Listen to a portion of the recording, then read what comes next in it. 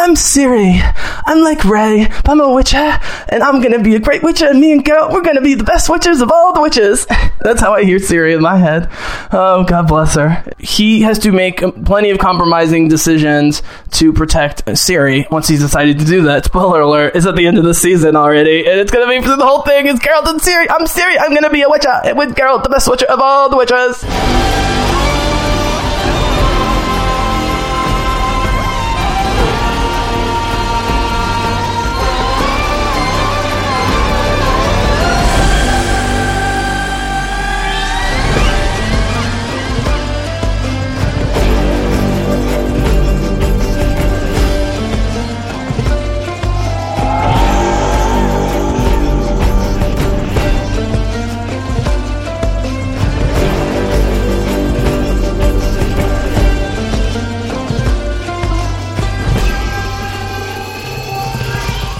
Bizzle. You called it Jesse James. Jesse, a.k.a. The Bizzle. Yo, The Bizzle, thank you. The Bizzle? Thank you, The Bizzle. Yeah. The Bizzle. Alright, guys. The Blood of Elf, first book of the Ciri saga, Ciri Pentology. Gonna do a little plot recap here. Mix of various wikis and just some of my own notes.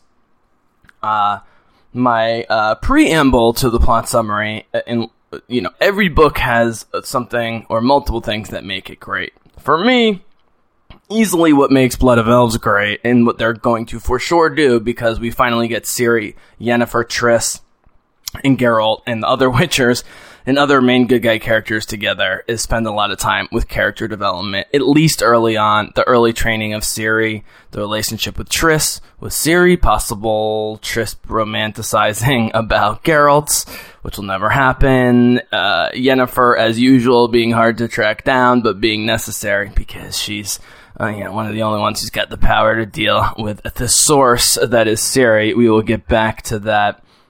What's interesting is, looking at these plot descriptions, is they give a pretty non-chronological overview in a way. And now, the Blood of Elves does shift between the sort of Ciri, Geralt, Triss perspective in Kaer Morhen, which is the home of the Witchers, where they're hiding / training Ciri, and some, governmental, or I should say, high political machinations of the kings and queens. And even though it was the sorceresses who saved the people from themselves and set Nilfgaard back a couple years militarily, the supposedly good guy, or at least not as bad guy, Northern Kingdoms immediately start playing realpolitik and come to the conclusion that if they can't get Ciri to produce an heir for themselves, which is what the Emperor of Nilfgaard appears to want to do, then they should probably just kill her and then take over her kingdom of Cintra, which of course Queen Calanthe, who had committed suicide during the sack of Cintra, the destruction of Cintra, killed the heir, and now it's open season on it. So 2 years have passed, which allows Ciri to grow up a little bit, and so that part is actually going to work for the delay. Side note of the filming, because Freya Allan has already gone from a girl to a woman. If you see the photos of her, I mean, she's still girlish, she's still young, but she's clearly coming to her own physically and just sort of in terms of her confidence.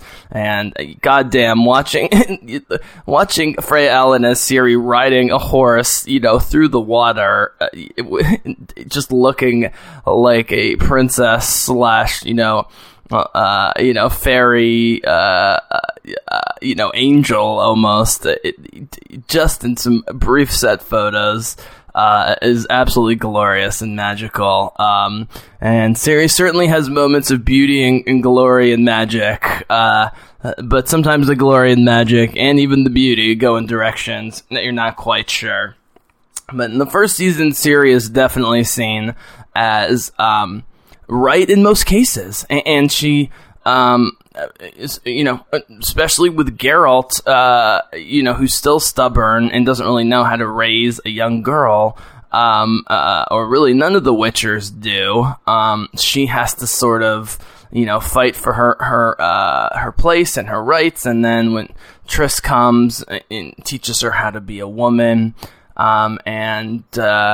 so basically, while there is a back and forth a bit between the political machinations of the kings and queens and lords and so forth, Game of Thrones style, it easily the memorable part of Blood of Elves, outside of the final adventure, which is very complicated and very dangerous, as they try and get Ciri to one of Geralt's biggest allies, the priestess Neneke and Elendar, before they decide later to take her to Aretuza, which is where the sorceresses are trained. But they definitely trust Neneke more, but just trying to get Ciri there causes all sorts of problems. And that's going to be one of the things I talk about, is that I think, that's going to be, that journey is going to be a big part of sort of the middle late of the season. But to start off here, there's no question that the early, learning how to be a woman and telling the Witchers to give her space, when it's that time of the month, and to even think about that, and she's going to be indisposed sometimes and getting new clothes and not just being cut up and all of her clothes being ripped and a tomboy. And, Ciri even says she wants to be a boy because all the Witchers are boys. And Triss is horrified by the lack of allowances for her being a woman. But ultimately, after some tense moments and some fighting, Triss comes, I should say, Geralt and Vesemir, who's the old head of the Witchers, the old Witcher, basically say, please, Triss, we know we've been a little hard on you, even in the short time you're here. We've definitely been hard on Ciri, but we're just doing what we can, but we need you. Please do your womanly things and anything on the magical front that you can do as well. And so my first prediction is that, just based on time and based on the fact that, Yennefer is already being set up so strongly, and, more in advance and heavily than in the books, whereas, in the books, it's not really until late in the Blood of Elves that we really start spending time with Ciri and Yennefer.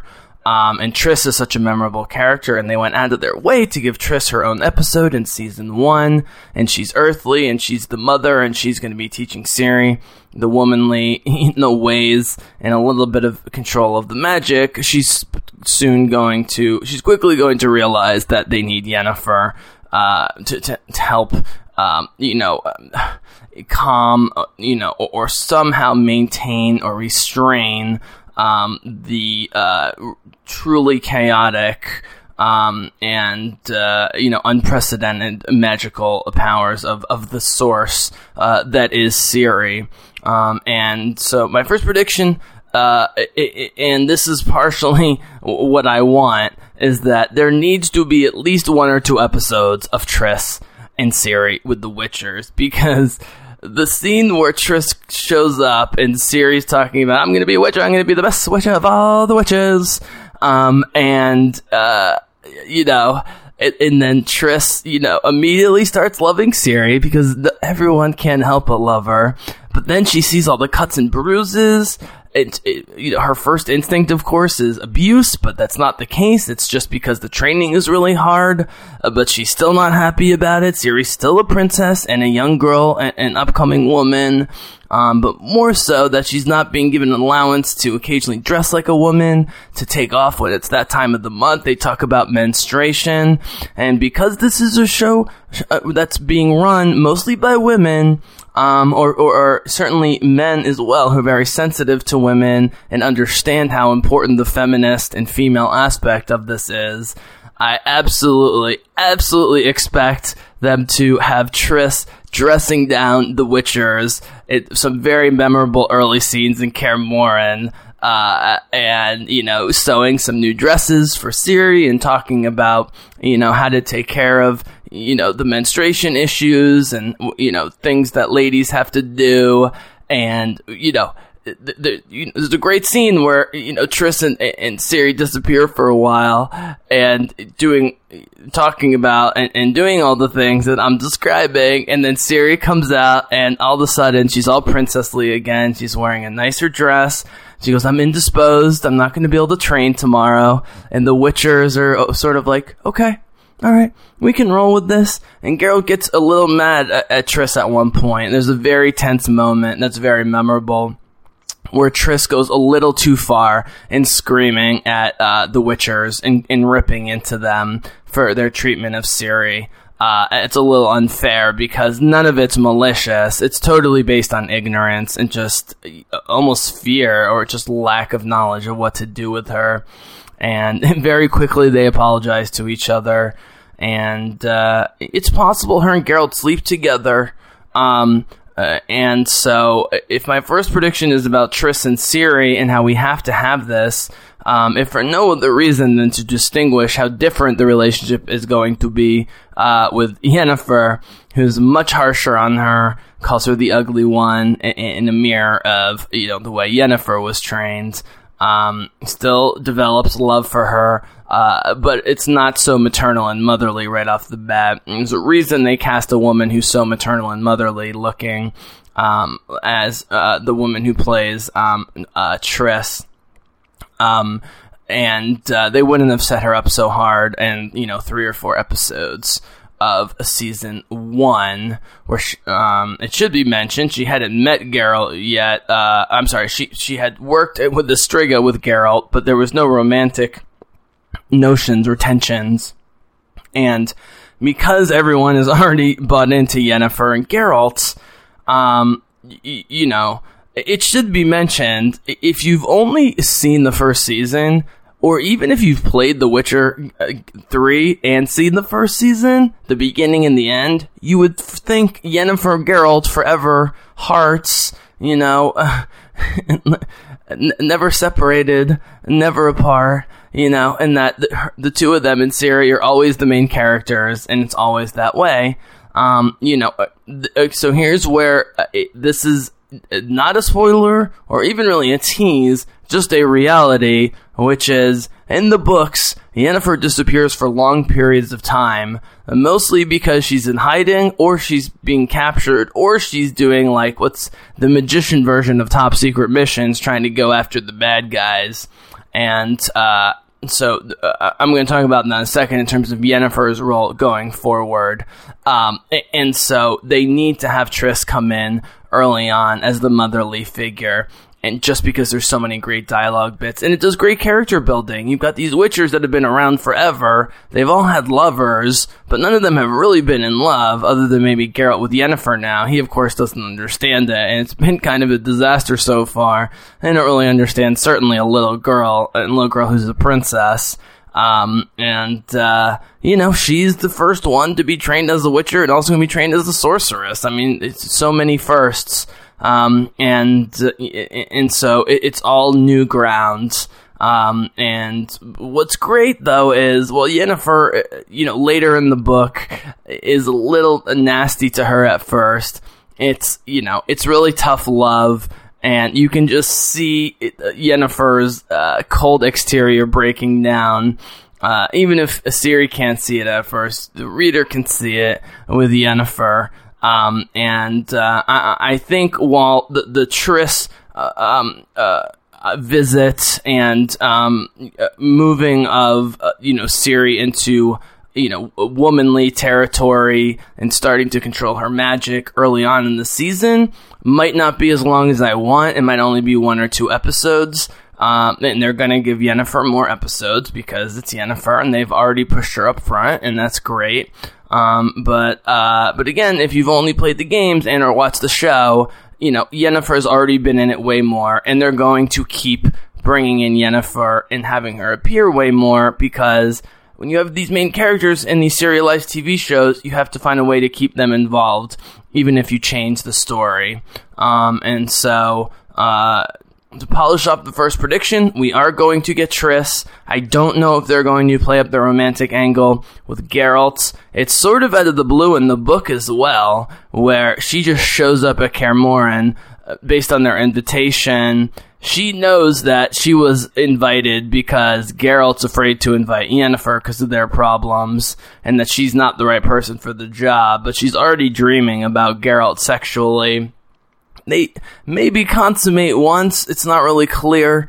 Geralt does have love affairs with other sorceresses down the road, usually when he, or maybe only when he thinks Yennefer's dead, potentially. Spoiler alert. But you know, Triss is more of a spiritual friend, and it's just as easily interpreted that they kind of sleep together without, you know, having sex, like sort of a deep friendship intimacy. That's what I would like to see, because it would be true to the characters. It would leave open the possibility of romance in the future, as we see in the games. But at the same time, not complicate things with Yennefer too early.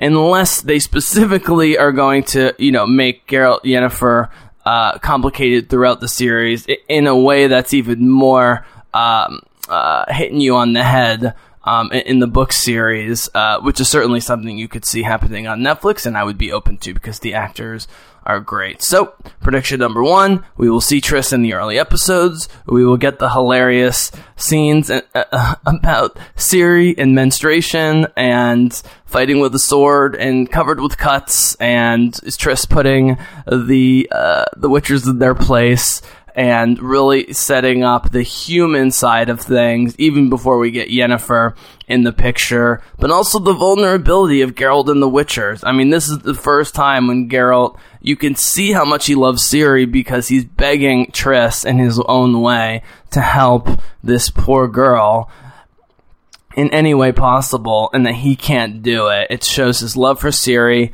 and it shows his insecurity or just lack of, you know, of confidence or knowledge about how to do it himself. And so I think even if it's only an episode or two, while it's longer in the book, it's almost the first third of the book, you know, mixed in again with political machinations of government stuff. It's in some ways even more memorable than the Yennefer stuff that happens later.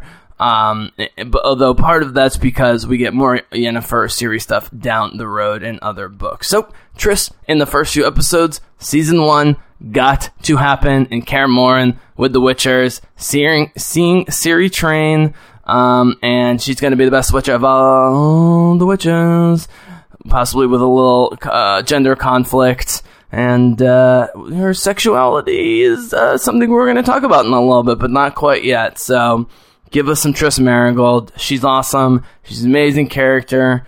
I personally loved her in the first season. I don't care what other people say. She's maternal. She's supposed to look, you know, like a mother. She's not supposed to be, you know, a sexy, badass enchantress. She's nature magic woman. And, you know, her teaching Ciri how to be a woman is just as important in the long run as teaching Ciri the ways of the high magic that we will get with Yennefer. So Triss Merigold, check. Prediction number 1 complete. All right, time for prediction number 2. We're going to stick with character stuff. And this prediction, I think, is almost guaranteed, at least to a certain extent, with this character. Both because this character takes on such a more important role than you think so far if you're just following this show. And because if they don't do it now, then they're going to phase him out and the show will never be complete. Because even though it's even though it's Yennefer and Geralt and Ciri, there's 2 others that remain important throughout the books and into the video games and beyond. Triss Merigold, who I just talked about, and here we go, Jaskier, aka a Dandelion. The most direct prediction I'm going to make is that they are going to shift into calling him Dandelion, which is his name, and everybody wants it. That's his name, is Dandelion.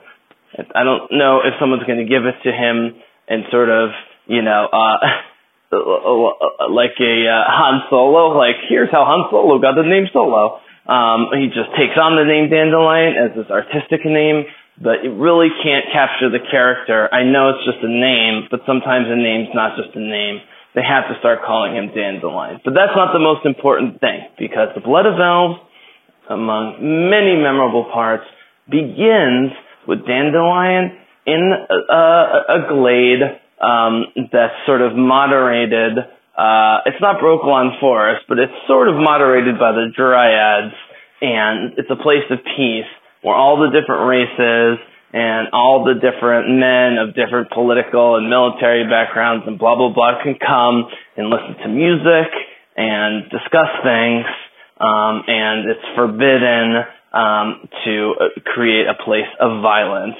And Dandelion, who's now become quite famous, sings the tale of Yennefer and Geralt and then Ciri, and it leads to a huge long discussion between the dwarves and the elves and the various men of the various backgrounds. Is Ciri real? And even more philosophical discussions about what is history and, what is real when it comes to legends and so forth. And, Dandelion, to his credit, keeps insisting that it's just art and it's just music and he's just telling stories, but the stories seem to be quite specific, both in the characters that they are about and, how they're described as people, as characters in the events and so forth.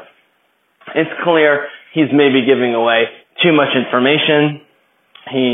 After a very long series of discussions between all these people, which is a fascinating sort of philosophical opening to the long Ciri pentology, it leads to him immediately being hunted down by Riance, an evil wizard, who wants to find Ciri, like so many of the evil wizards, is a minion of Vilgefortz.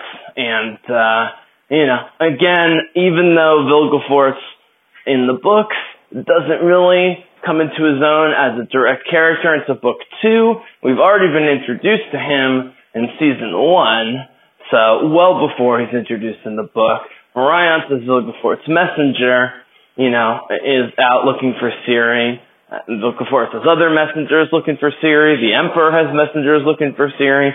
Everyone's looking for Ciri, and Riance almost murders Dandelion, or at least tortures him, trying to get the information. And of all people, Yennefer shows up, because Yennefer has been following Dandelion, who she has hated in the past. And why is she following him? Well, she's following him because she knows that he's become a liability with Ciri. She attacks Riance, damages him. Riance escapes with a teleportation, which he shouldn't be able to do because he's not considered one of the most powerful mages, which is a clue that Vilgefortz or someone more powerful is, monitoring the situation. I won't go into all that. Bottom line is, Yennefer saves Dandelion, and right away, Dandelion is humbled, and he thanks Yennefer over and over and over again, and he's already, you can tell, become more mature, more self-aware, and immediately they have a great conversation where she admits that she's developed a soft spot for him, and Dandelion's like, I thought you absolutely hated me, and Yennefer is like, I did hate you, but then I had a realization, and the realization was that through all that time when I was not with Geralt and he had nobody else, you accompanied him, and whatever your flaws and, whatever our problems, the fact that you were always there for Geralt, I'll always be thankful for. And the fact that they immediately not become buddies, but have a reconciliation in understanding this early on it's such a sweet moment, such a great way to reintroduce the characters and to do what I was talking about in some of my commentaries in the first season, which is Yennefer and Geralt. They play Dandelion, way less lascivious and kind of selfish and all over the place in the first season from Last Wish and Sword of Destiny than perhaps he is. But as I talked a lot about, Dandelion, Yennefer, and Geralt grow up really quickly, once the series situation begins. And what a great way to reintroduce two of our main characters and make them familiar, but also show that they've both been thinking a lot about stuff and been maturing already, and that they're taking a huge maturity jump, as I talked about. Because of Ciri. And a lot of the book, Ciri goes all over the place. I don't want to get too specific, but Ciri physically, mentally, emotionally, psychically, sexually, all sorts of stuff is all over the place as the books go on. But it's really a tale of the people around Ciri, mainly Dandelion, Geralt, Yennefer, but also some more characters who we haven't met yet, who I'm not going to talk about, who all need to mature in various ways, even if they're hundreds of years old, like Geralt and Yennefer, and the journey that they go through in maturing. And this is a great early step. So the first part of the Dandelion prediction is that this scene is going to happen. In fact, it would be so dumb to not start the second season with this scene, because it's beautiful. It sums up everything about The Witcher. It reorients us. It starts with Dandelion, and so we're still wondering where our main characters are. He's telling the story, but after Yennefer thanks him, after he thanks Yennefer for saving him, and then Yennefer thanks him for keeping Geralt company, and they have their little, sweet moment together. She's like, look, Dandelion, you have to stop talking about Ciri. You can sing about me and Geralt's love affair however you want. You can make up stuff about us. I don't care. You cannot talk about Ciri. It's a danger. And he admits he doesn't know where they are. Yennefer, of course, knows, but she's not going to go to Kaer Morhen unless she's invited, leading to, much later in the book, the journey to find Yennefer and connect in the Temple of Neniki, and then Aretuza, which is where the sorceress' study. But Dandelion, says you need to go to them. They need you, and I want to go too, but you really need to go. And this sets up that Dandelion has decided that despite all of his flaws and the fact that he hates sleeping in nature, and he likes comfortable beds and comfortable women and all of his stuff and all of his complaints, and be a big baby, he's decided that he is going to ride with Geralt until the end. And the maturation of Dandelion, not only within himself, but becoming a sort of moral advisor to Geralt as it goes along, and continuing to humanize and rehumanize Geralt. This is the beginning point, even though they're so far away from each other. And the further part of this prediction is that, in the book, now there's been a huge gap. So in the very beginning, there's Dandelion, and then Yennefer saves Dandelion from Ryanth. They come to an understanding, and then we don't hear from Yennefer for quite a bit. There's no way we're not going to hear from Anya Chalotra's Yennefer for the vast majority of the telling of the Blood of Elves. And so I think what they're going to do is turn the Ryanth situation into a mystery, which is what it is. But what's great is, because we've already met Vilgefortz in the TV show, she can start putting together some of the pieces about possible connections. Now, for reasons that will become clear later in this podcast, or maybe a future near future podcast where I talk about book 2, she can't find out for sure that this guy's working for Rience. I'm sorry, that Rience is working for Vilgeforth. And she can't establish what they're working towards, because the whole point of the cataclysm of events in the middle of book 2 that sets on a headlong course down a mountain of shit for the rest of the series in the middle of book 2 can't happen if they all know who Vilgefortz really is and his true intentions. But her investigation of it would absolutely make sense, and her ending up at the Temple of Neniki and trying to then reestablish communication with Geralt and Triss, with Ciri, of course, and get together, I think would make perfect sense. So I think Yennefer is going to be doing, sort of secret agent type stuff in the book, and Dandelion is going to be the one to set it off.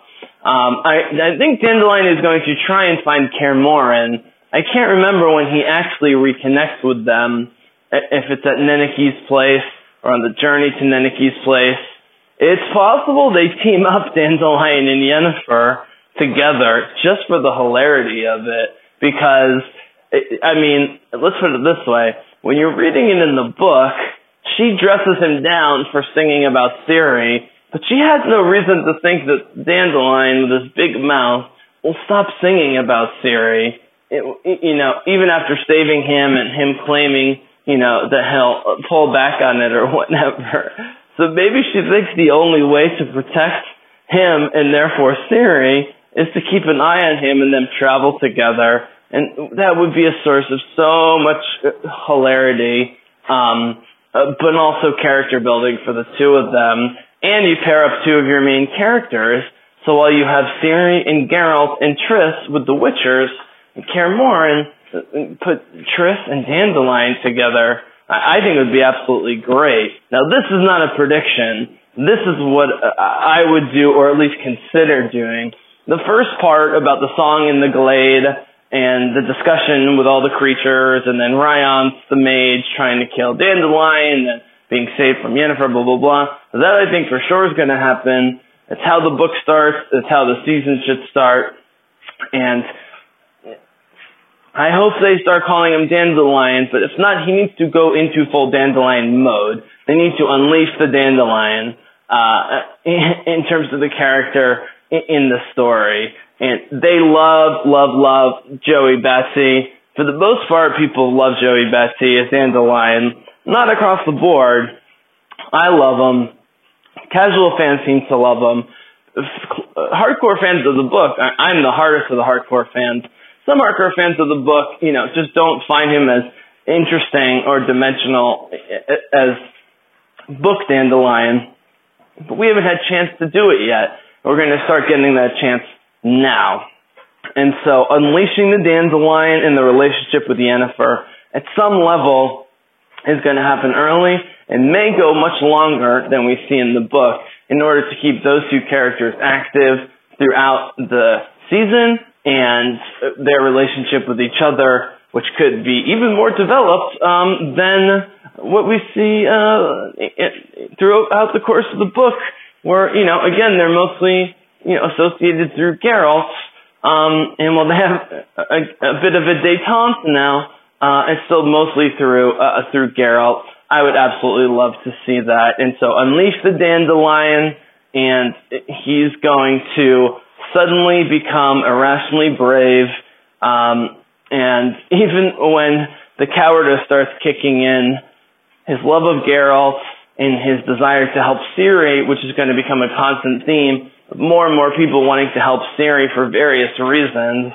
They're very different reasons, and some of them are more sketchy than others, but not necessarily less potent or less relevant than others. Is an ongoing theme in the book. So unleash the Dandelion in a great relationship, at least early on with Yennefer. I'll save Yennefer for now. So I could definitely see those two having some funny adventures together. All right, prediction number 3. So far the predictions have been pretty close to what happens in the book. I've been extending some. I've been adding some thoughts, some crazy ideas like Yennefer and Dandelion traveling together, which really works in terms of having multiple episodes of two of your main characters getting to know each other in a way that doesn't really, it doesn't really shit on the book. And it's nice to know where Dandelion and Yennefer are during these long periods of time after the beginning, for them to be traveling together and Yennefer to keep an eye on Dandelion, as I mentioned in the last one. And so, for the most part, I'm sticking to the Blood of Elves. I didn't mention this in my original intro, but I'm going to add it, which is, these are my first 5 predictions, and these are going to be the most direct ones based on the Blood of Elves book, and possibly a little bit what comes after it in the next book, A Time of Contempt. I'm then going to do a second 5 predictions, that are more out there, that are more reaches, that are definitely sort of, so if these are sort of predictions that are 50% or higher in my mind, I'm going to do a set of predictions that are well below 50%, but with at least one really good reason for them. But for now, I'm sticking with stuff that happens in the book. And one of the things that happens in The Blood of Elves, in between these great character chapters, is the Game of Thrones thing, where we spend time with manipulative, borderline evil, or straight up evil, and certainly self-serving, power-hungry, single-minded, kings, queens, and so forth. The northern kingdoms, which should be thankful for the reprieve that the sorceresses gave them after Yennefer destroys, fireballs the Nilfgaardian army at the Battle of Sodden. And then, of course, the Nilfgaardian emperor, who has now brought together rogue elves and dwarves to what they call Scoia'tael, or the squirrels, because they wear like little squirrel hats, who are going around murdering people as, just agents of chaos and destruction for the Emperor of Nilfgaard as part of his sort of irregulars, I guess you would call them. Game of Thrones was known for their big political dialogue and talks and machinations and plots and so forth. And, as the books go along, it actually spends more time with our main characters in their personal journeys. Ciri and then sort of the group that Geralt travels with, and Yennefer comes in and out. I won't go too much into specifics about that now, because some of those are book 2, 3, 4, and 5. And so I'll tease them at best. But this book does have at least one chapter of the northern kingdoms who immediately, rather than saying, why don't we try and defend ourselves and let's try and help, put Ciri on the throne and restore Cintra. Like, nope, let's kill Ciri and take over Cintra for ourselves after all this. And then, of course, Emhyr von Emrys, the emperor in the south, who has his own plans for Nilfgaard. And so, because it's in the book to a certain degree, and because you got to have a little bit of the Game of Thrones politics, and because it is going to set the stakes, the boundaries, the power levels, if you will, of the various sides, and where all the kings and queens stand on their own and in relation to one another, I think for sure we are going to get a number of scenes where they just straight up cut to the kings and queens of the north planning with and against each other. And I also think we're going to get some scenes with Emperor Emhyr von Emrys in the south, especially because Cahir, who unsuccessfully does not get Ciri for the Emperor in the first season, gets one more chance after being tortured by Emhyr for some reason, gets another chance to find Ciri, and that ends up not going the way the Emperor wants, in an even more extreme way, when he has a change of heart down the road. I'll leave it at that.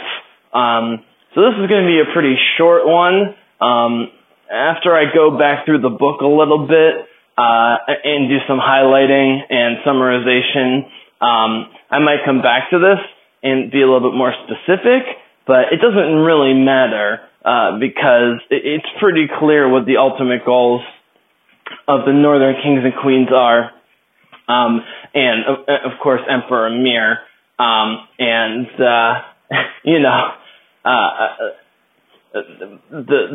the fallout from Cintra and then the Battle of Sodden, and sort of the next military steps that they're going to take. And the Northern Kingdoms decide, rather than letting Emhyr and the Nilfgaardians lick their wounds and to defend their own territories, start to get militant and offensive and aggressive, and they're going to invade the south and really escalate the war in a way that continues to build and build over the series.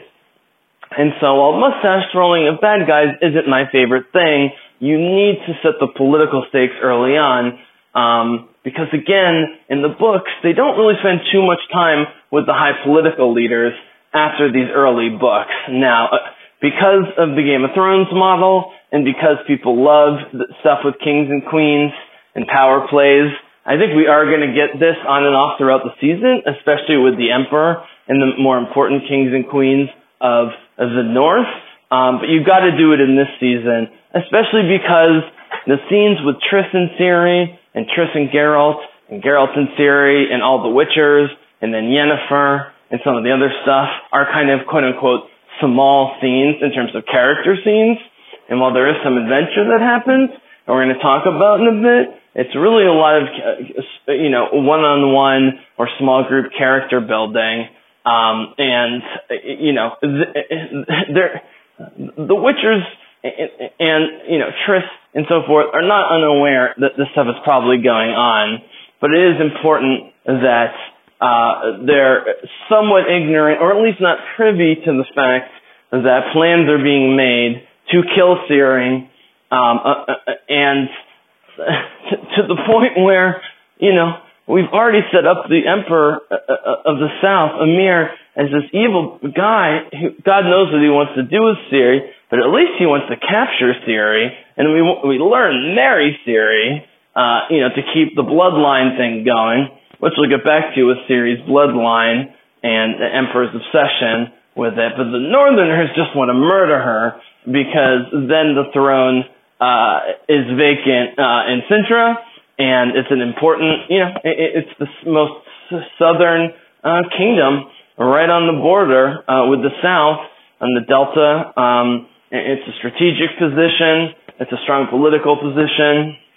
And, what better way than to eliminate any potential contenders for the throne, especially Cirilla, the lion cub of Cintra. And so, this is such an easy way to build tension, which is, not only do you have a whole bunch of mysterious mages who's working for God knows who, coming after Ciri for God knows what reasons, but now you have all the Northern Kingdoms and the Southern Emperor all coming after Ciri, and, sets the threat level midnight, DEFCON 5, for the rest of the series. She has nowhere to go, because everywhere that doesn't involve Geralt, Yennefer, and a few people who she can trust protecting her, or hiding out, as she's forced to do later in the series, in various guises, they're all after her. And it's just going to drive her fear and paranoia, all of which are rational, but will cause, a young, unstable, powerful woman like her to maybe do some irrational things. And, people love this stuff. It's high fantasy. You gotta do it. You gotta do the kings and queens. And we gotta see that they're mostly all pretty horrible. Now, as the series goes on, and certainly into the video games, and when things, backfire for everybody, mostly because the mages the male sorcerers are far more in charge, as we'll learn, than any of the political leaders.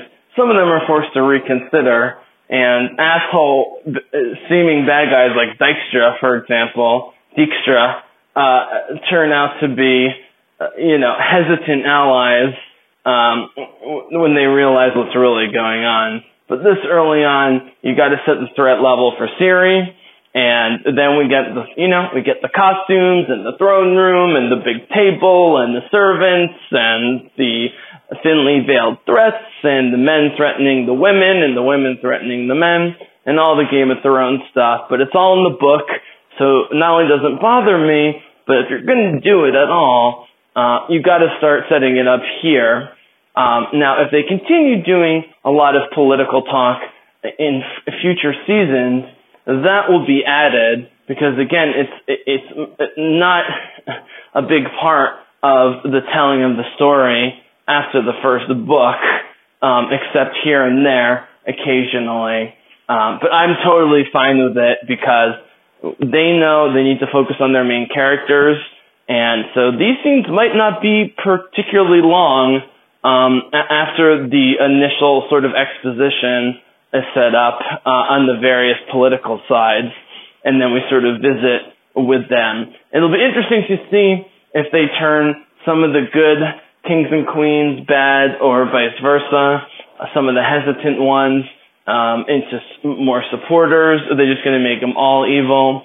Because as I've talked about before, the thing about The Witcher is you have a lot of bad common folks, and you got a lot of bad political leaders and royalty. But in order for, humanity, or just, living creatures to survive in a world like this, at least some of the royalty and at least some of the common folks have to be good.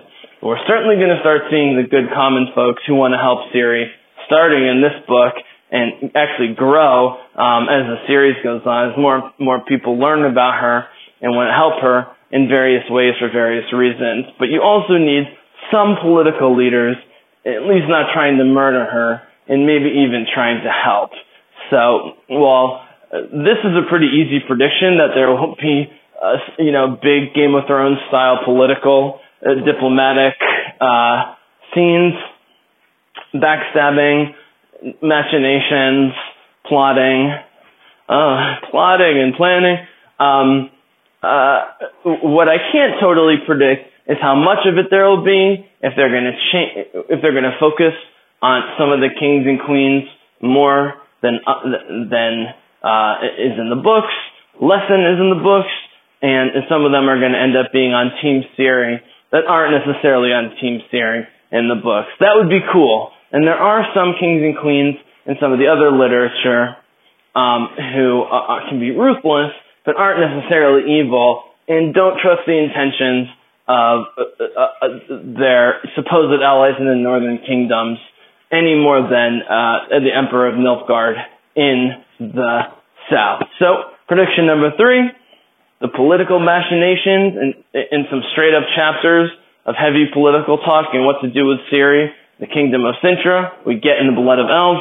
For sure we are going to get, and it's going to look beautiful and be filmed great, and we just need excellent casting of some of the kings and queens that we haven't seen yet. And while we've seen Dooney, we haven't seen Emhyr yet. That's all I'm going to say. It'll be interesting to see how they portray Emhyr, because in the book they can hide who Emhyr is, and this isn't a spoiler, guys, because you're going to see it. In the book, they can hide for the entire series essentially who Emhyr is, even if you kind of guessed it. Here, once you see the face of the guy who's the Emperor of Nilfgaard, you're going to know who it is, and you've seen him already. And also a little disturbing to think how he got there. His wife is dead, and now he wants to marry his daughter, Dooney, a.k.a. Emhyr von Emrys.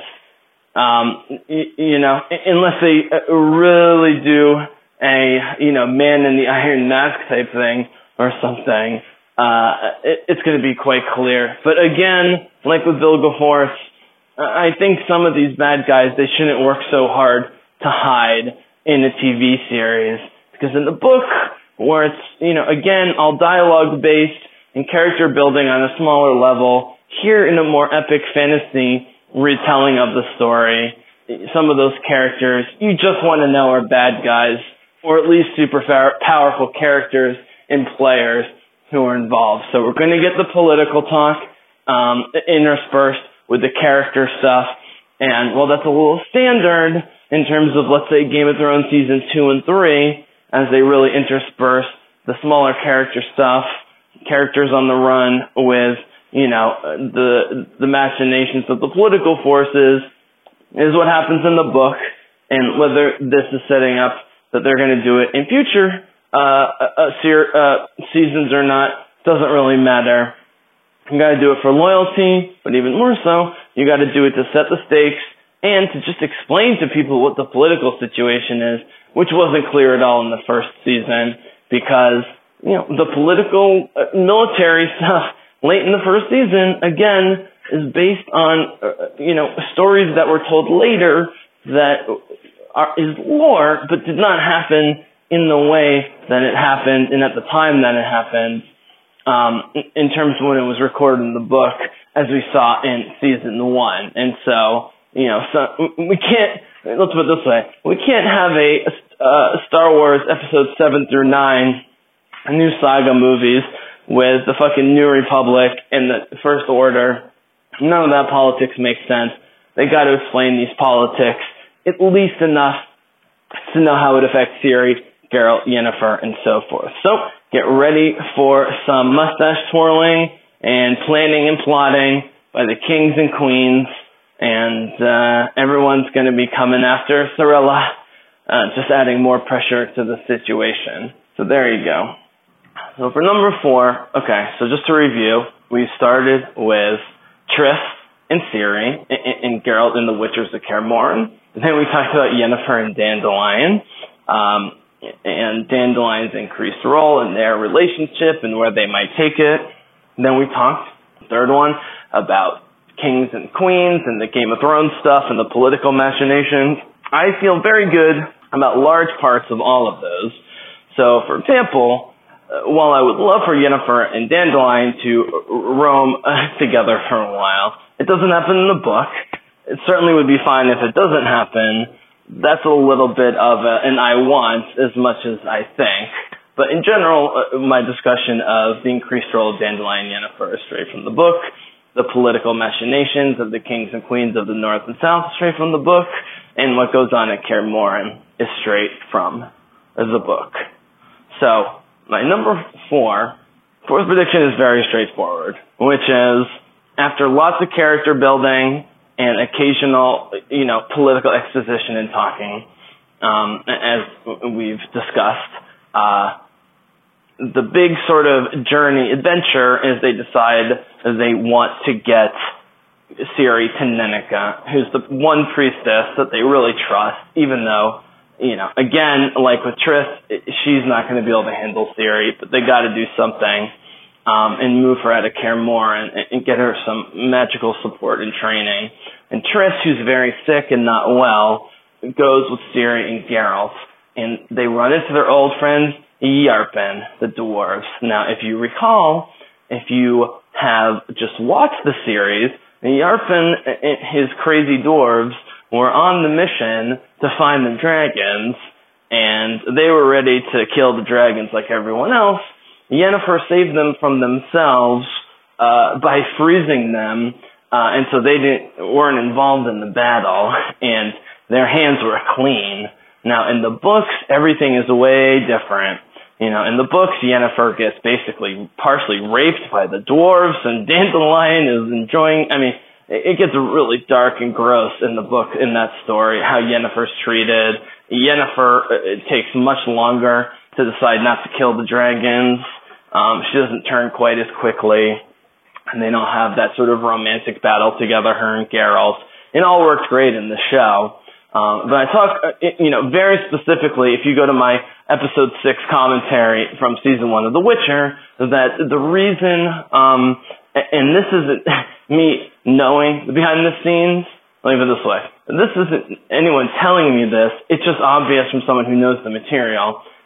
in why they would do it is the reason they have Yennefer freeze the dwarves and not have them get their hands dirty in that episode is because Yarpen comes back and ends up helping Ciri and the crew big time, and they become buddies together. And in order for that to make sense,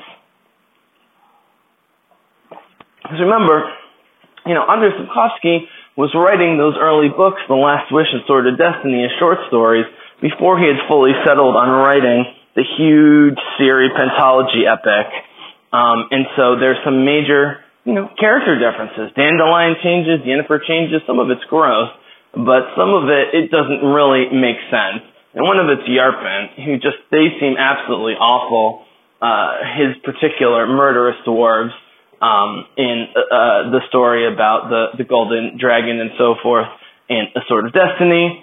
They mostly seem to hate the barbaric humans in episode 6 of season 1 of the series, and so Yennefer freezes them to keep their hands clean, as I've been saying over and over again. And the obvious reason is so that when we see them again and they're helping Ciri, and it's a really sad tale, and it's the first tale we get directly of the extent to which men want to exterminate in almost a Nazi-esque way, or at least in terms of pogroms, the dwarves and the elves, which is that these men hire the Yarpen and dwarves to do a merchant run or something, because they expect the dwarves are going to betray them and steal it, and then they can kill the dwarves.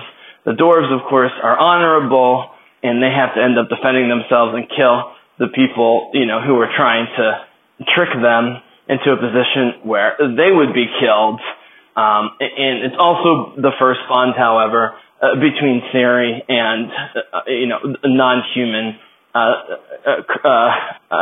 people, which is very, very important. And it's very funny because while he is a loudmouth dwarf, she's a loudmouth girl, and he curses more than her, and she maybe whines more than him, but they both have absolutely zero filter, and there's this absolutely great moment where they're kind of screaming at each other, and then they realize they're, agreeing, and they're just sort of I like you, and I like you, I like this one, and they actually become buddies, and they have to help defend each other. I don't remember if Yarpen survives the attack on the caravan, or if his people survive, but it's the first major, just straight up racial murder, by the men who hired them expecting and almost hoping, or definitely hoping, for them to betray so that they could kill them in whatever. And so this isn't that big of a prediction. You got to do it. They clearly are setting up Yarpen in the first season by keeping their hands clean from the murder of the dragons, so that when they come back to help Ciri, Geralt, and Triss, it's a much easier sell. And I think that's one of those things that Andrzej Sapkowski, he's not going to go back and quote unquote fix his books, but it's way more logical. It was elegant, funny, and smart to have Yennefer freeze them, knowing that they were just going to cause trouble, and they were just, not smart enough to do the right thing, and they weren't really evil. So Yennefer freezes them. One of her great acts, her goodness shines when you least expect it, and when she's not thinking about it, that's part of her thing too. And so, this is one of those almost 10 out of 10 predictions of Yarpen and his dwarven company accompanying Ciri and Geralt and helping them as they all get horribly injured and barely make it. Geralt's constantly almost dying. Triss is constantly almost dying. And so while this is the most obvious of the predictions, and there's no real embellishment or changes that's going to happen, this is the place to actually talk before I do the fifth one, which is a possible spoiler, going into further books and talking about some characters that you might not know that much about, like Vilgefortz, which is to just talk about how the season will be set up. I think for sure they're going to do 10 episodes, especially after this long wait. With all the ground they have to cover, 8 just doesn't seem like enough. And so, and they have to get to Yennefer and have Yennefer do some training with Ciri and also have some great mom, older sister moments the way Triss does. And so, before I even present my fifth and final prediction, which postulates that this season's going to go beyond book 1 of the series saga, I have to say, with only 10 episodes, it's tough. I guess I could see 2 episodes of Triss at Kaer Morhen. If they hit the road by episode 3, and then the Yarpen stuff happens by 4 or 5, they could then do 6 or 7 with Yennefer, and then 8, 9, and 10 be the giant cataclysm that happens in the first half of Time of Contempt. It just depends how fast they want to get the story going. Now, normally that's how most people would do it. Most showrunners would do it. That's maybe how I would do it. But that being said, initially when the show was announced, I thought there was absolutely no way that they were going to do The Last Wish and Sword of Destiny. I thought they were going to jump right into the series saga, or a very shortened version of the prequel story. So maybe they want to take their time and stretch it out more. But I'm going to talk about why, in this one case, they're going to escalate the speed of moving through the books. But then they're going to slow way, way down and maybe even stretch some books, single books, into more than one season. And so it'll even out in the end. And Lady of the Lake, which is the final book, is twice the length and 10 times as epic as anything before it. So that's probably 2 books right there. And so even if you're still trying to do 5 books in 5 seasons, I still think you can do what I'm going to propose. But 100% chance that Yarpen and the dwarves meet Ciri and company along the way. And, the freak show, as I like to call it affectionately, dwarves and witchers and enchanresses and so forth, all end up fighting horrible people who hate everyone who's different. The political messages are pretty clear about this. And that's 100%. If you go back and watch episode 6 with the dragons from the first season, that is exactly why Yennefer freezes the dwarves, so that they remain more ethically and morally pure. We still like them. There's no raping.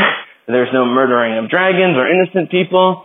And while Yarpen will certainly be extremely gruff and aggressive, maybe even threatening, and a lot of cursing and so forth, he will be a good guy and he will help them.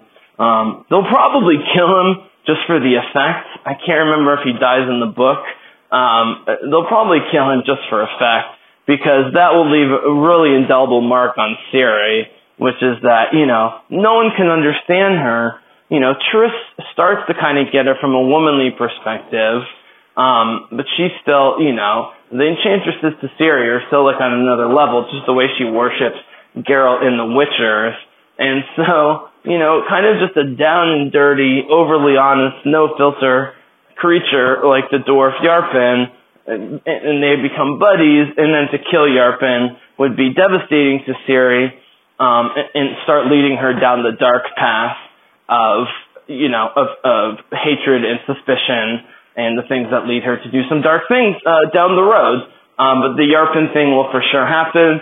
And the only question is that enough of an adventure story to end the season with? Or do you need to push the story forward a little bit? I'm going to argue the latter. But for now, I'll leave you with what was a pretty straightforward story point in that they've already set up, which is Yarpen and the dwarves, which will be fun because angry dwarves are always fun, especially when they're good guys. All right, guys, time to move on to the 5th and final one. Again, if you haven't read Time of Contempt, or you don't want to be spoiled past Blood of Elves, be warned, because I'm specifically going to talk about events that go into at least halfway through Time of Contempt that I believe strongly can finally make my argument why I think it's going to be in season 2 of The Witcher. So, if you're leaving now, thank you for joining me. If you're sticking around, get ready for some craziness. Alright, folks, we made it. Number 5 of my top 5 predictions for The Witcher Season 2 on Netflix. Again, these are my big general ones based on the book or books that they will be using in Season 2 for sure. As I mentioned, The Blood of Elves, which is book 1 of the series saga. And I think maybe they're going to go beyond it, and that's going to be part of this prediction. Just to say it once more, I'm going to do a second predictions podcast, maybe with a guest, of 5 more predictions that are going to be much more far out, that will involve working in video games, secondary lore, things that it seems the showrunners might want to do for television that might not be in the books at all, but is in the spirit of it, bringing in things that happen, quote-unquote, in the future, or as happened in the short story books that they haven't worked into the show yet. And so those will be kind of more far-out theories, conspiracy theories, I guess you would call them, and will for sure involve wish fulfillment, stuff that I would want to do. At least that would be sort of 50% of it, and then the other 50% reading the tea leaves. Well, these first 5, I think is, more like 75-80%. Not necessarily they're going to happen, or happen exactly how I'm saying it, presenting it, but just, the reading of the tea leaves for these predictions are almost directly from the book, kind of triangulated with what we've seen in the show so far and what they like to do in the show, what they like to change, and what they like to keep loyal.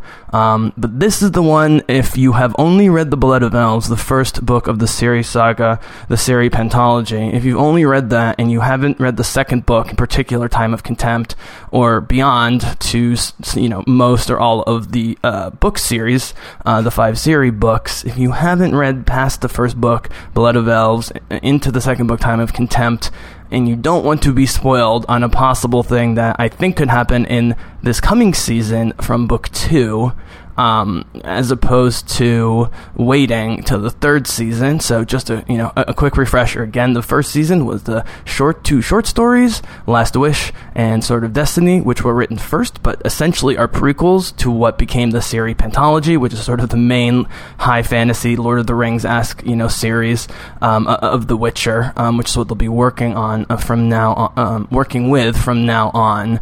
And it would seem to make sense, to do 1 book per season, 5 more seasons, which I think was their original intention. But since then, they've announced numerous other seasons, things that happened thousands of years ago, an animated series about the history of the Witchers, and they've even been hinting very strongly about working in video game stuff, which is smart as hell, not only because a lot of us got into this through the video games, but because there's just great lore, and even though the video games technically take place after all the movies, nevertheless, there's some stuff thematically, visually, in terms of the fighting and the violence and the magic and so forth, that they take more liberties with in the video games, but that it seems Andrei Sapkowski, the writer of the books, would be fine working in if it's done the right way. And so with all of those factors, I don't know if it's going to be quote-unquote only 5 more seasons. I could definitely see more than 5 more seasons if it's super popular like how Game of Thrones got, but I could also see it be less than 5 more seasons, potentially 3 or 4, and this is where my 5th and final prediction for today lies, which is that I believe that this next season is going to, yes, have Blood of Elves, book 1 of the series saga, but is going to actually go about halfway through the second book as well before the end of the season, that book being The Time of Contempt. So, last warning, spoilers of things that happen in the second book of the series saga, Time of Contempt. And thank you for joining me if you have to leave now. Otherwise, stick around, and here comes the prediction. Alright, so as I hinted strongly there in the preamble spoiler warning, and I've been sort of hinting throughout this entire podcast, and I've mentioned in the past, I used to think they were actually going to combine all of Book 1 and Book 2 into one season, but with only 8 to 10 episodes per season, that's a little bit of a tall order. But I'm feeling more and more strongly, based on sort of the momentum of the series, how fast they want things to move, and the fact that while The Blood of Elves is an amazing character study with Ciri and her various protectors/teachers, and Geralt and the Witchers, and Yennefer and Triss, of course, and then we have the big adventure with the dwarves and the battle and so forth that they barely survived that I mentioned in number 4 a couple minutes ago. The battle with the dwarves is not exciting or big enough of an ending to a series like this, of a season. It's season 2, but it's, again, the first season from the Book of Ciri, the Ciri Saga, the Ciri Pentology.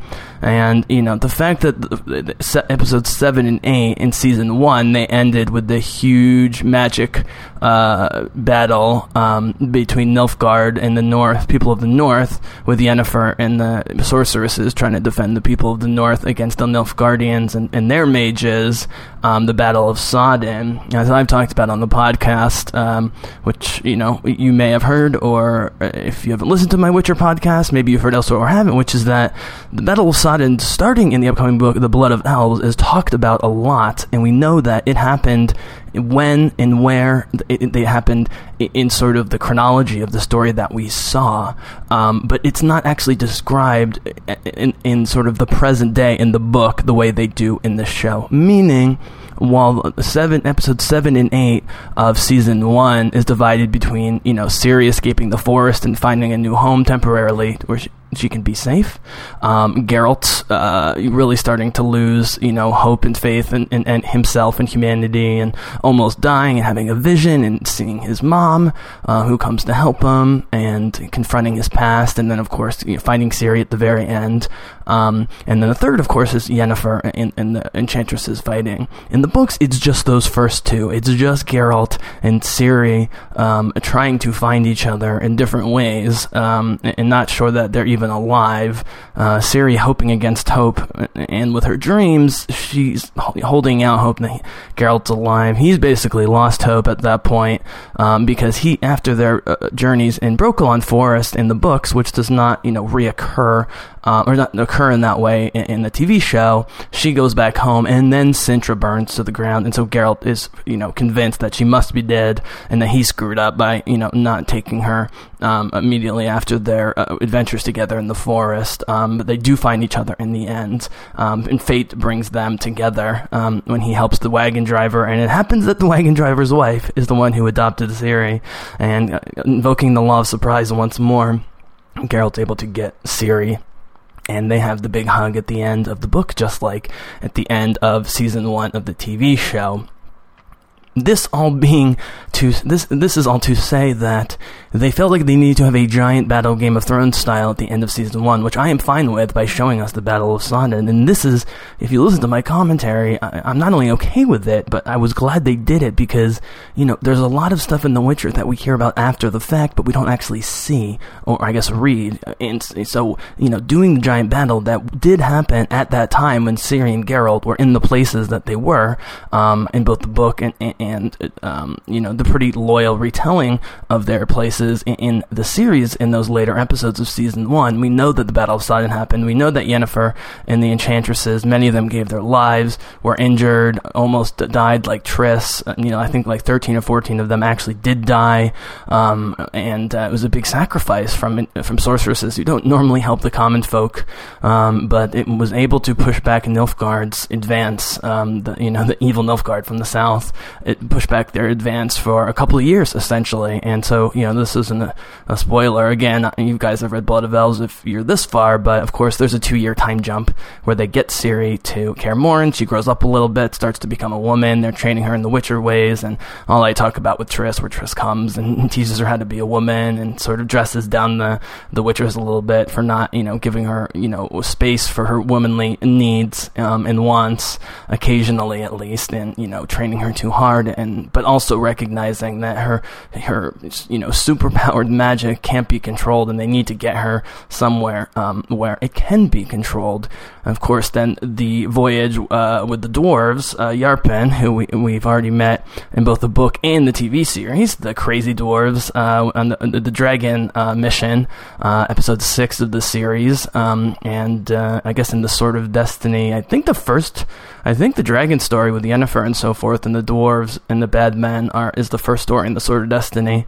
But now he's, as crass as always, but he's a good guy, and they have to work together, and they get injured, and all that stuff. And Geralt wants to get Ciri to Nenneke, at the temple of, I always forget what the temple's called. The temple where Nenneke is called Elendor, and that was established in the short stories. That's actually where Geralt and Dandelion are kind of hiding out as they recount the tales that they went through. So in the short story books, we're hearing about the early days of Geralt and Dandelion's adventures and misadventures together, but we're also seeing them in the quote-unquote present, or closer to the present, of the Ciri saga, as they're hanging out and recovering at Temple of Elendor with Nenneke, who's a great priestess character who likes the two of them against her better judgment. Even Dandelion, she has to admit that she likes, and she can't understand why. And so, of course, that would be someone they would trust. But again, like with Triss, it doesn't end up being a place where Ciri can be trained. It's not enough. She's a priestess, is Nenneke, and it's not that she has no magical powers, or at least knowledge of magic, but it's clear that Yennefer is the one. And the book ends with, Yennefer doing some training with Ciri and getting to know her, but ultimately she thinks Ciri has to go where she went, which is Aretuza, which is where the it's like Hogwarts for grown women who want to become sorceresses or try and become sorceresses. And so they head off either at the end of the Blood of Elves or the beginning of Time of Contempt. They head off to Aretuza, and so it's not really a great place to end the season after you had a giant, Game of Thrones battle, maybe even bigger than most Game of Thrones battle at the end of season 1. The very violent and scary and uber sort of dark and realistic way that the battle with our good guys and the dwarves versus the bad guys I talked about with Yarpen is high action, high fantasy stuff. It's not enough to end the season on that, especially with sort of the postscript of going to the temple, meeting Yennefer and so forth. You can't end a series like this on that. They have to keep stepping it up. And it's going to be a challenge throughout the books because of the pacing of the books and who you're following, and are you in the present? Are you being told stories about the past leading to the present? Continues to change book to book, and that's what makes it such a readable series. Is every book, while they follow one to the next in the way they should, is telling the story in different ways from different perspectives, different people, and it makes it just, every book has things that the other books don't have, even though it's a 5-book series. But, Andrzej Sapkowski, the writer, is not one to always have the giant battle at the end of each book. That's just not how he operates. And so doing a TV show where you do kind of need a big climax at the end of each season with a cliffhanger, ideally you have to figure out, okay, how are we going to do this? And the way they're going to do this, in my opinion, this is my biggest prediction, just in terms of the structure of season 2. I feel pretty strong about it. I have heard nothing along the lines that this will happen, but having gone through the book so many times and knowing where the big climax parts are and the big cataclysms, as I call them, are the big nexuses of power, destruction, coming together, breaking apart, whatever happened. I feel that they won't do 2 books in one season. They are going to go halfway through the Time of Contempt, and I'm going to talk more about this in a future podcast, because my other predictions already went much longer. But, in chapters 3 and 4 of Time and Contempt are the key chapters of the series.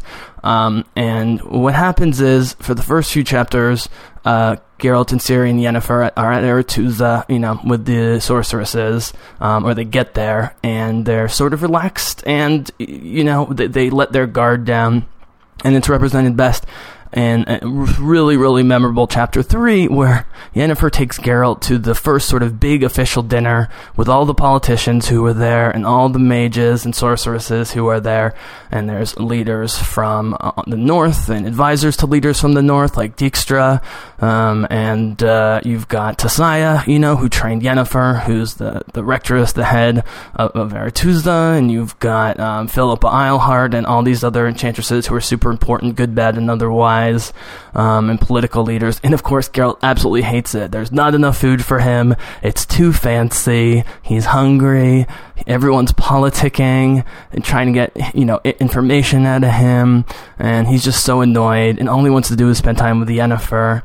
And Yennefer's actually very patient with him at this point, because she, is proud, that they're together, and is cool that it's public. And it's the first time he says, "I love you" to her. And it's the first time she says it back. It's a big moment, and you're thinking, wow, this is great. Everyone's getting together, and the magic folks and the political folks, and you got Geralt representing the Witchers, and also, sort of side note, representing the Dryads of just nature in general through just who he is, and who he's allied with. And you've got Yennefer. Everything seems great.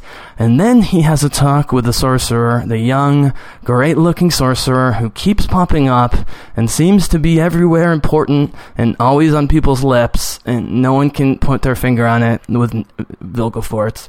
And Dijkstra, who is the top advisor to one of the Northern Kings, but the Northern King at this point, from, I think it's Temeria, one of the more important Northern Kingdoms, is essentially the ruler, because the father, who was the king, is dead, and so it's one of those, you have a caretaker of the throne until that prince, or I guess king in waiting, is old enough and mature enough to become the king. He's a complicated character, Dijkstra. I have to mention, though, because he tells Geralt, watch out, that guy Vilgefortz is going to talk to you at some point tonight, and we don't know what he's about.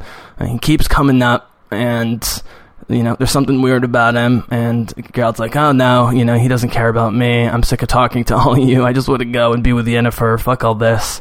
And of course, Yennefer can read his mind, and Geralt gets mad about it, but it's mostly love and positive thoughts about Yennefer, so it's not so bad. And she, of course, enjoys that he's so madly in love with her, as she should, and as he should be.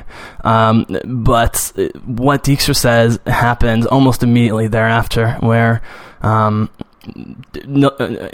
he runs into Vilgefortz, or they go outside or something, and it's just the two of them, and Vilgefortz starts his charismatic, smiling self, but then goes deeper and deeper into his past, and telling Geralt how dark it was, and how evil his parents were, and where his magic comes from, and he starts really ripping into Geralt for, speaking in platitudes and half-truths, which of course is what Vilgefortz is doing, but he puts it all on Geralt, and then he does the hard sell on Geralt, which is the "come join me."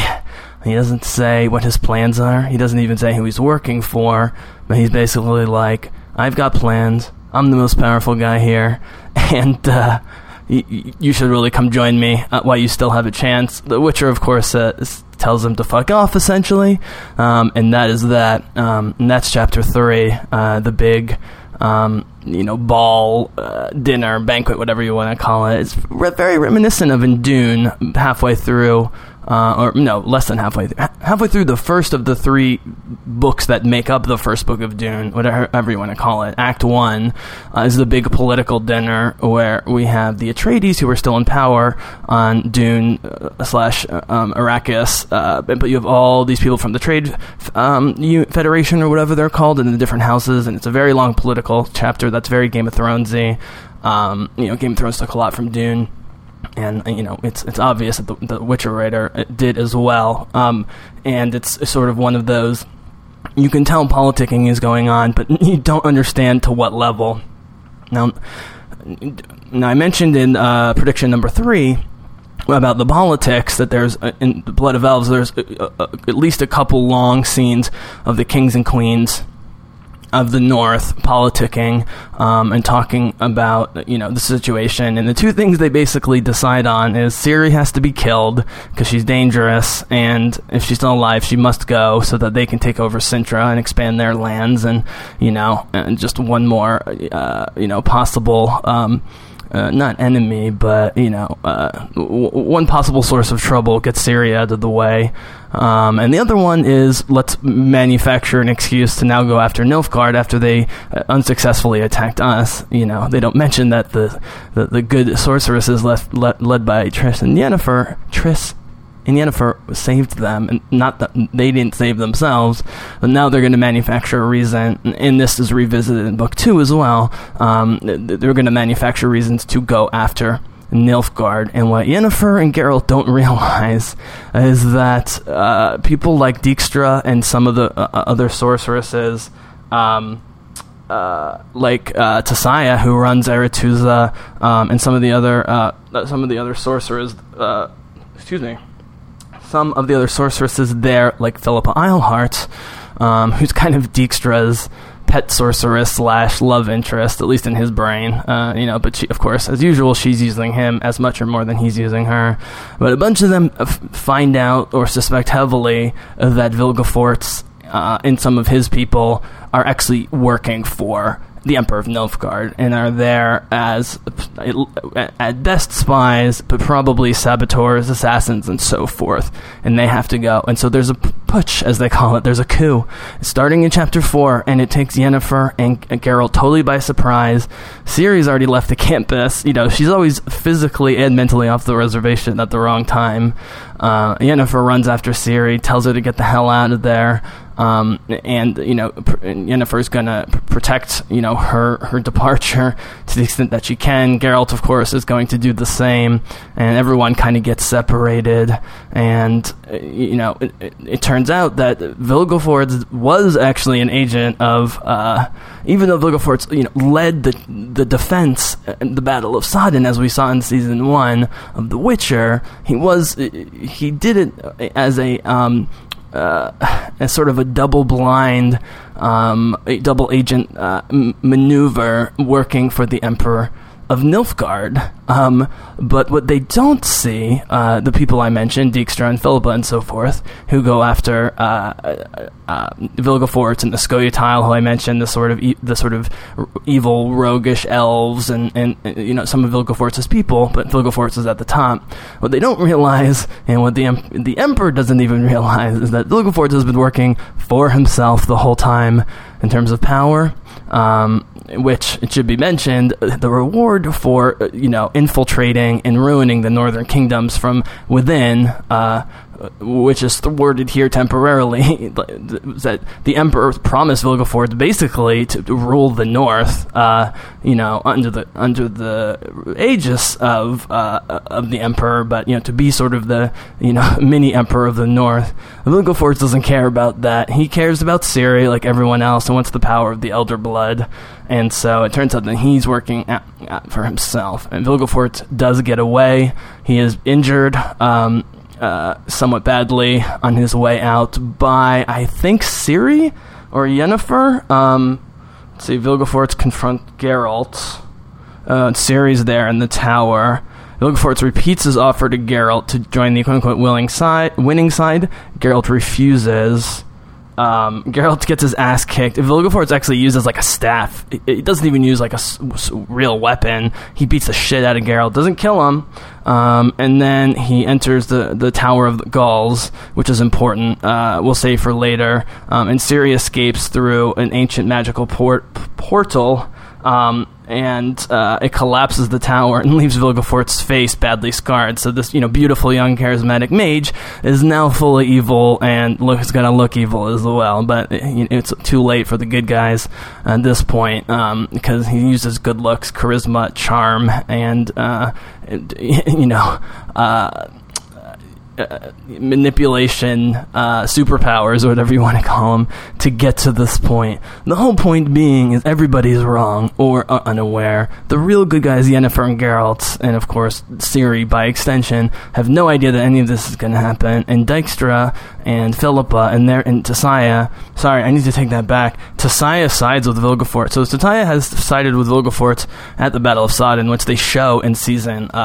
It's very smartly. It's very quick, but when Tissaia in episode 7 and 8 of the first season on TV, Netflix is trying to convince her former student Yennefer to join their cause in defending against Nilfgaard, and this great-looking mage who seems like a good guy who came out of nowhere at the time, Vilgefortz, and Tissaia says, "I'm going to join Vilgefortz." And so up until this point, when the coup happens in the middle chapter of Time of Contempt, chapter 4 again, it has defends Vilgefortz even further, because the other mages that are there are supposed to remain neutral, like Philippa Eilhart and so forth, or Yennefer, and let's just say not long thereafter, when Tissaia realizes how very wrong she is, she does not think she should live anymore, and does something really bad to herself. Not that much longer after this. It's very quick and very sad.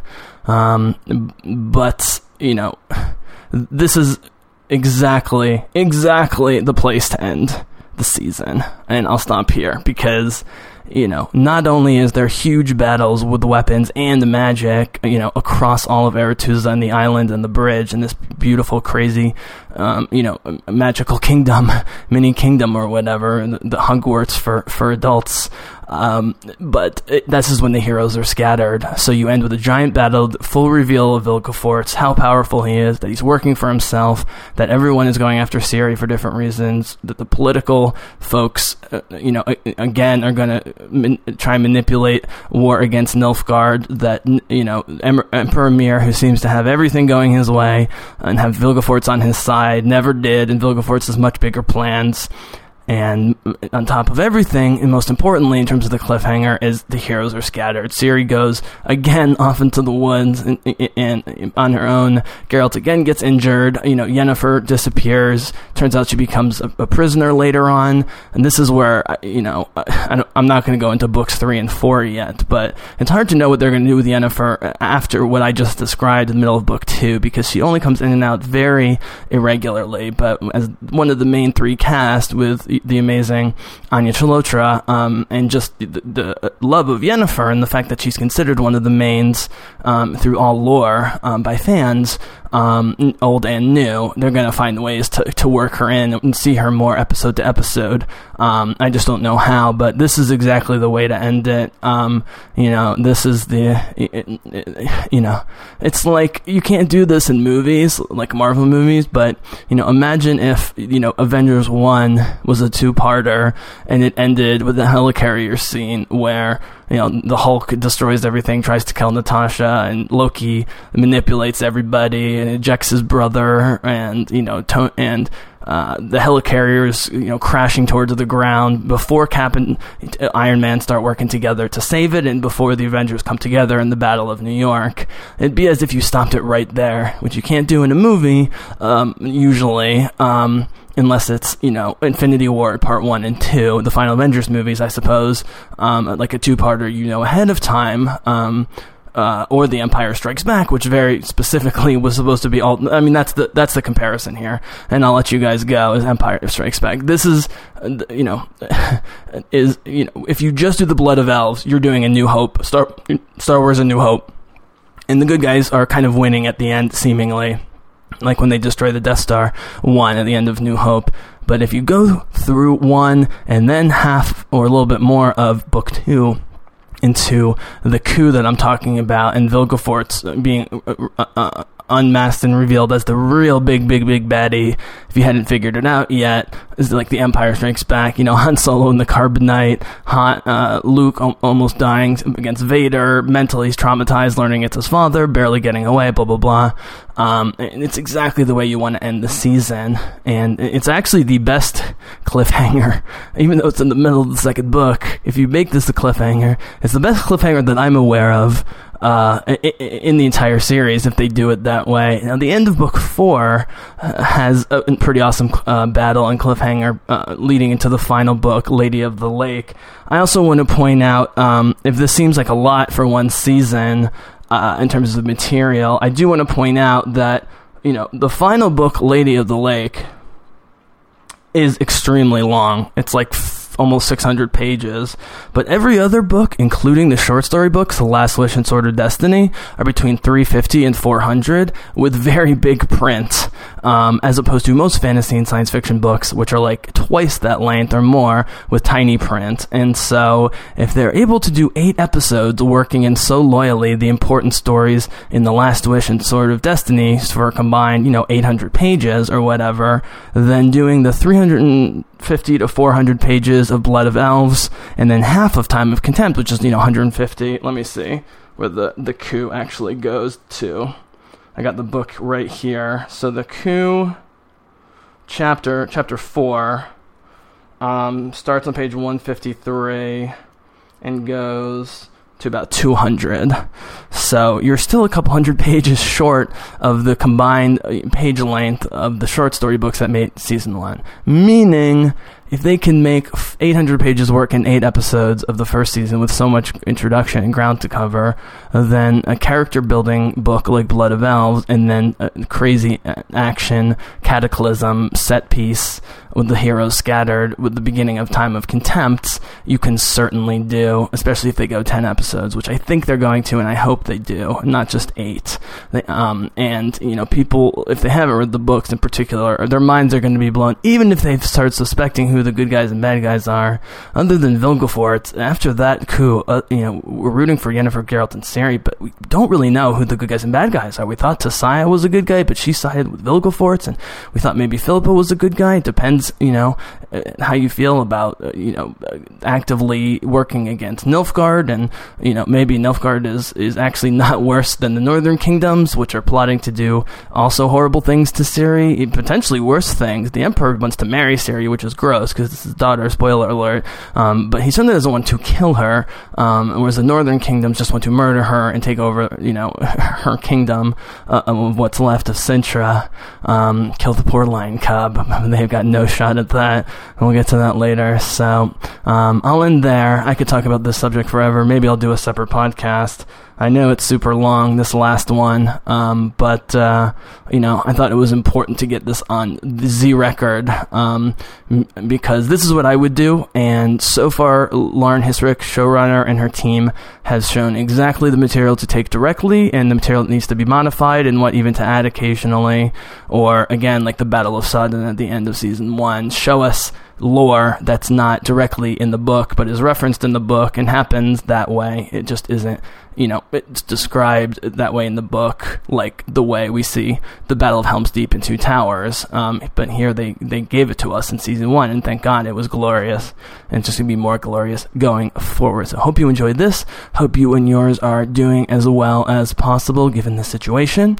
I'll be coming back at you with more Witcher stuff soon. Hope you enjoyed my first top 5 predictions. I have some more predictions coming up, and I start the Witcher book club with my friends who are starting to work their way through the books. If you're here this long, I hope you've at least read the first and or second book and get through the whole series. It's worth it. It's going to be so long before the next season, and they're going to have enough new surprises, that, unless you really want zero spoilers, it's worth reading the books. But if you want to wait, then wait and read the books afterwards. But I truly believe they're the best fantasy books ever written. I'm a Tolkien guy through and through, love Lord of the Rings. But for a modern sensibility, you can't beat these books. With how relevant the political situations are and how relatable the characters are, even this bizarre fantasy scenario. So thank you again so much.